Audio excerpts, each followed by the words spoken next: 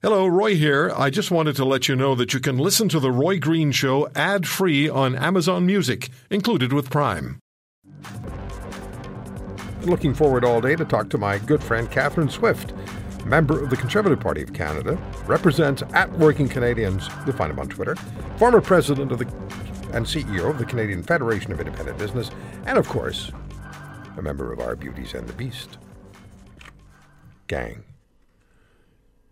We're not changing that name, are we? No way.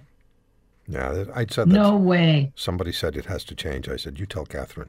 Yeah, have a nice day. Yeah. How are you? Great, thanks. Actually, Roy, it's so funny. I'm cooking turkey, of course, right? It's Thanksgiving. And the funny thing is I'm a vegetarian and have been for like decades. Wow. But I cook it for my family because they love it. We're here with 3 grandkids, 4 dogs, both my sons, their wives, some other friends. It's pandemonium. I'm holed up in a room right now, hoping nobody barks or no. 4 dogs. So please forgive. I think we're going to be okay, but please forgive me if there might be some background noise. It's okay. Listen, we put up with, well, not put up because I love dogs. We've had the contribution of your canine buddy several times on the program, and I don't mind the dog being outspoken. So, it's just another addition to our panel. Well, it runs in the family. What can I say? I wanted to talk to you about, because I had a conversation the other day with someone about the election just passed, and we talked about $600 million.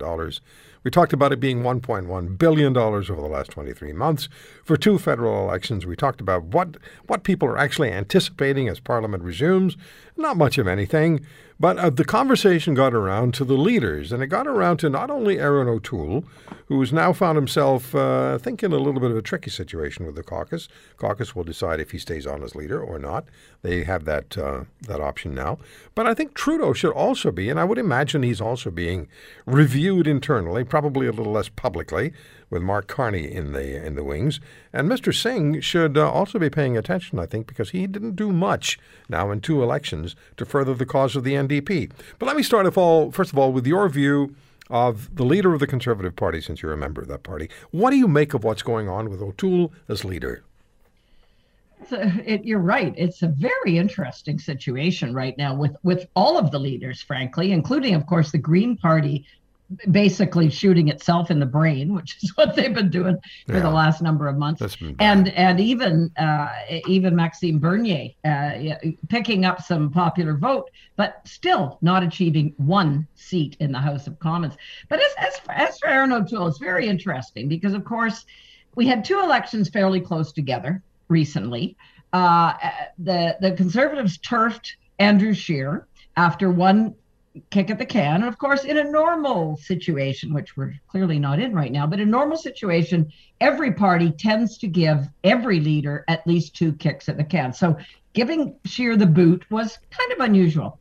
So I think now there's a reticence, even though there's a lot of disappointment within Conservatives for sure, mostly because Aaron ran. I know Aaron personally. He's a very nice guy. He's a smart guy, but he did run on a true blue ticket for the leadership and then substantially backed off from that in the election. I think that's really the key disgruntlement factor, if you want to call it that, with his leadership. So even though we had virtually more or less the same results, a couple of seats may have changed hands, popular vote, still the Conservatives won, but so what if it doesn't translate into seats? I think he's walking on eggshells right now. And even though so far, so good, I guess, for Aaron, I think he's got to be really watching his back for the next period of time. But the thing that's going to keep him there is that we're likely not too far away, 18 months to 2 years from the next federal election. Yeah, we'll be doing it again sooner than later. And you're one of the most seasoned intelligence observers of the political scene, certainly in Ottawa. We've talked about on our B&B segments how you were offered senatorships, and you've turned them down each time. Good for you. I'm not sure I would have done the same, but... Some people think I'm insane for having done that. Well, I wouldn't say that. But, we do things on principle. I mean, I was asked many times to run for public office. I always thought I can't go represent somebody who's going to give me, let's try to make this political party neutral, going to give me a white ball and say, now go out there and tell everybody that it is, pick a color, that it's, well, I don't want to say blue, red, or orange, and then we're into the political parties, but go and tell them it's a different color. Show it to them. Make sure they can see that it's a white ball, and then tell them it's a different color. I said, you can't do that. You just cannot lie to people that blatantly, and I think that's what it is. That's what goes on. However, that aside, get me out of the picture here. How do you assess what's going on in Ottawa now based on your knowledge of prime ministers, your interaction with governments, with premiers and prime ministers over the years, Catherine? Well, I think I don't think Trudeau's going to run in another election. I think his incredibly tone-deaf behavior on the first Truth and Reconciliation Day that he called, he called it for that day and then was a no-show. That to me was a huge indication that he's not going to be around that much longer. If he does something that blatant, I think his days are numbered. The question is who comes along behind him. And as you mentioned there, Roy, in the intro, Mark Carney is a big possibility. Chrystia Freeland still has her eye on the prize, so we can't rule that out either. So the question is, what will happen? The question really is what will happen with the Liberal Party here. And I think that's going to be very interesting. If I had to put money on it, I think it's going to be Carney. And a lot of people, I know Mark Carney very well. I met Mark many a time when I was CFIB president and he was Bank of Canada governor. And a lot of people have sort of half written him off saying, oh, he's another egghead Ignatieff type, that won't really adapt to politics. I disagree with that. Mark is a charming guy. I think he will actually adapt to politics quite well. But I also have seen how he has changed what I thought was a kind of a pragmatic guy back in the day. He has bought right in to all of this green craziness. And even though, there are some sensible policies we can introduce here that are environmentally sensible and so on, he's gone overboard. He's discouraging investment in the fossil fuels industry. It's hurting people terribly. I heard your interview with Dan McTeague yesterday, and this will be the interesting thing in the next couple of years.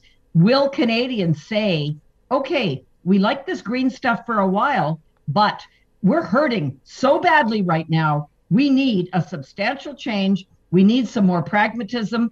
And the costs of this Green Party are way exceeding its benefits, and it's too much pain for your average taxpayer to pay. We're not going to support these anymore. Well, we've seen polling done, as you know, Catherine, polling that was done fairly recently, in which people were asked, how do you feel about the climate change initiatives and the actions that are taken or going to be taken and the actions that are planned? And the answer was, yeah, I think that's pretty good.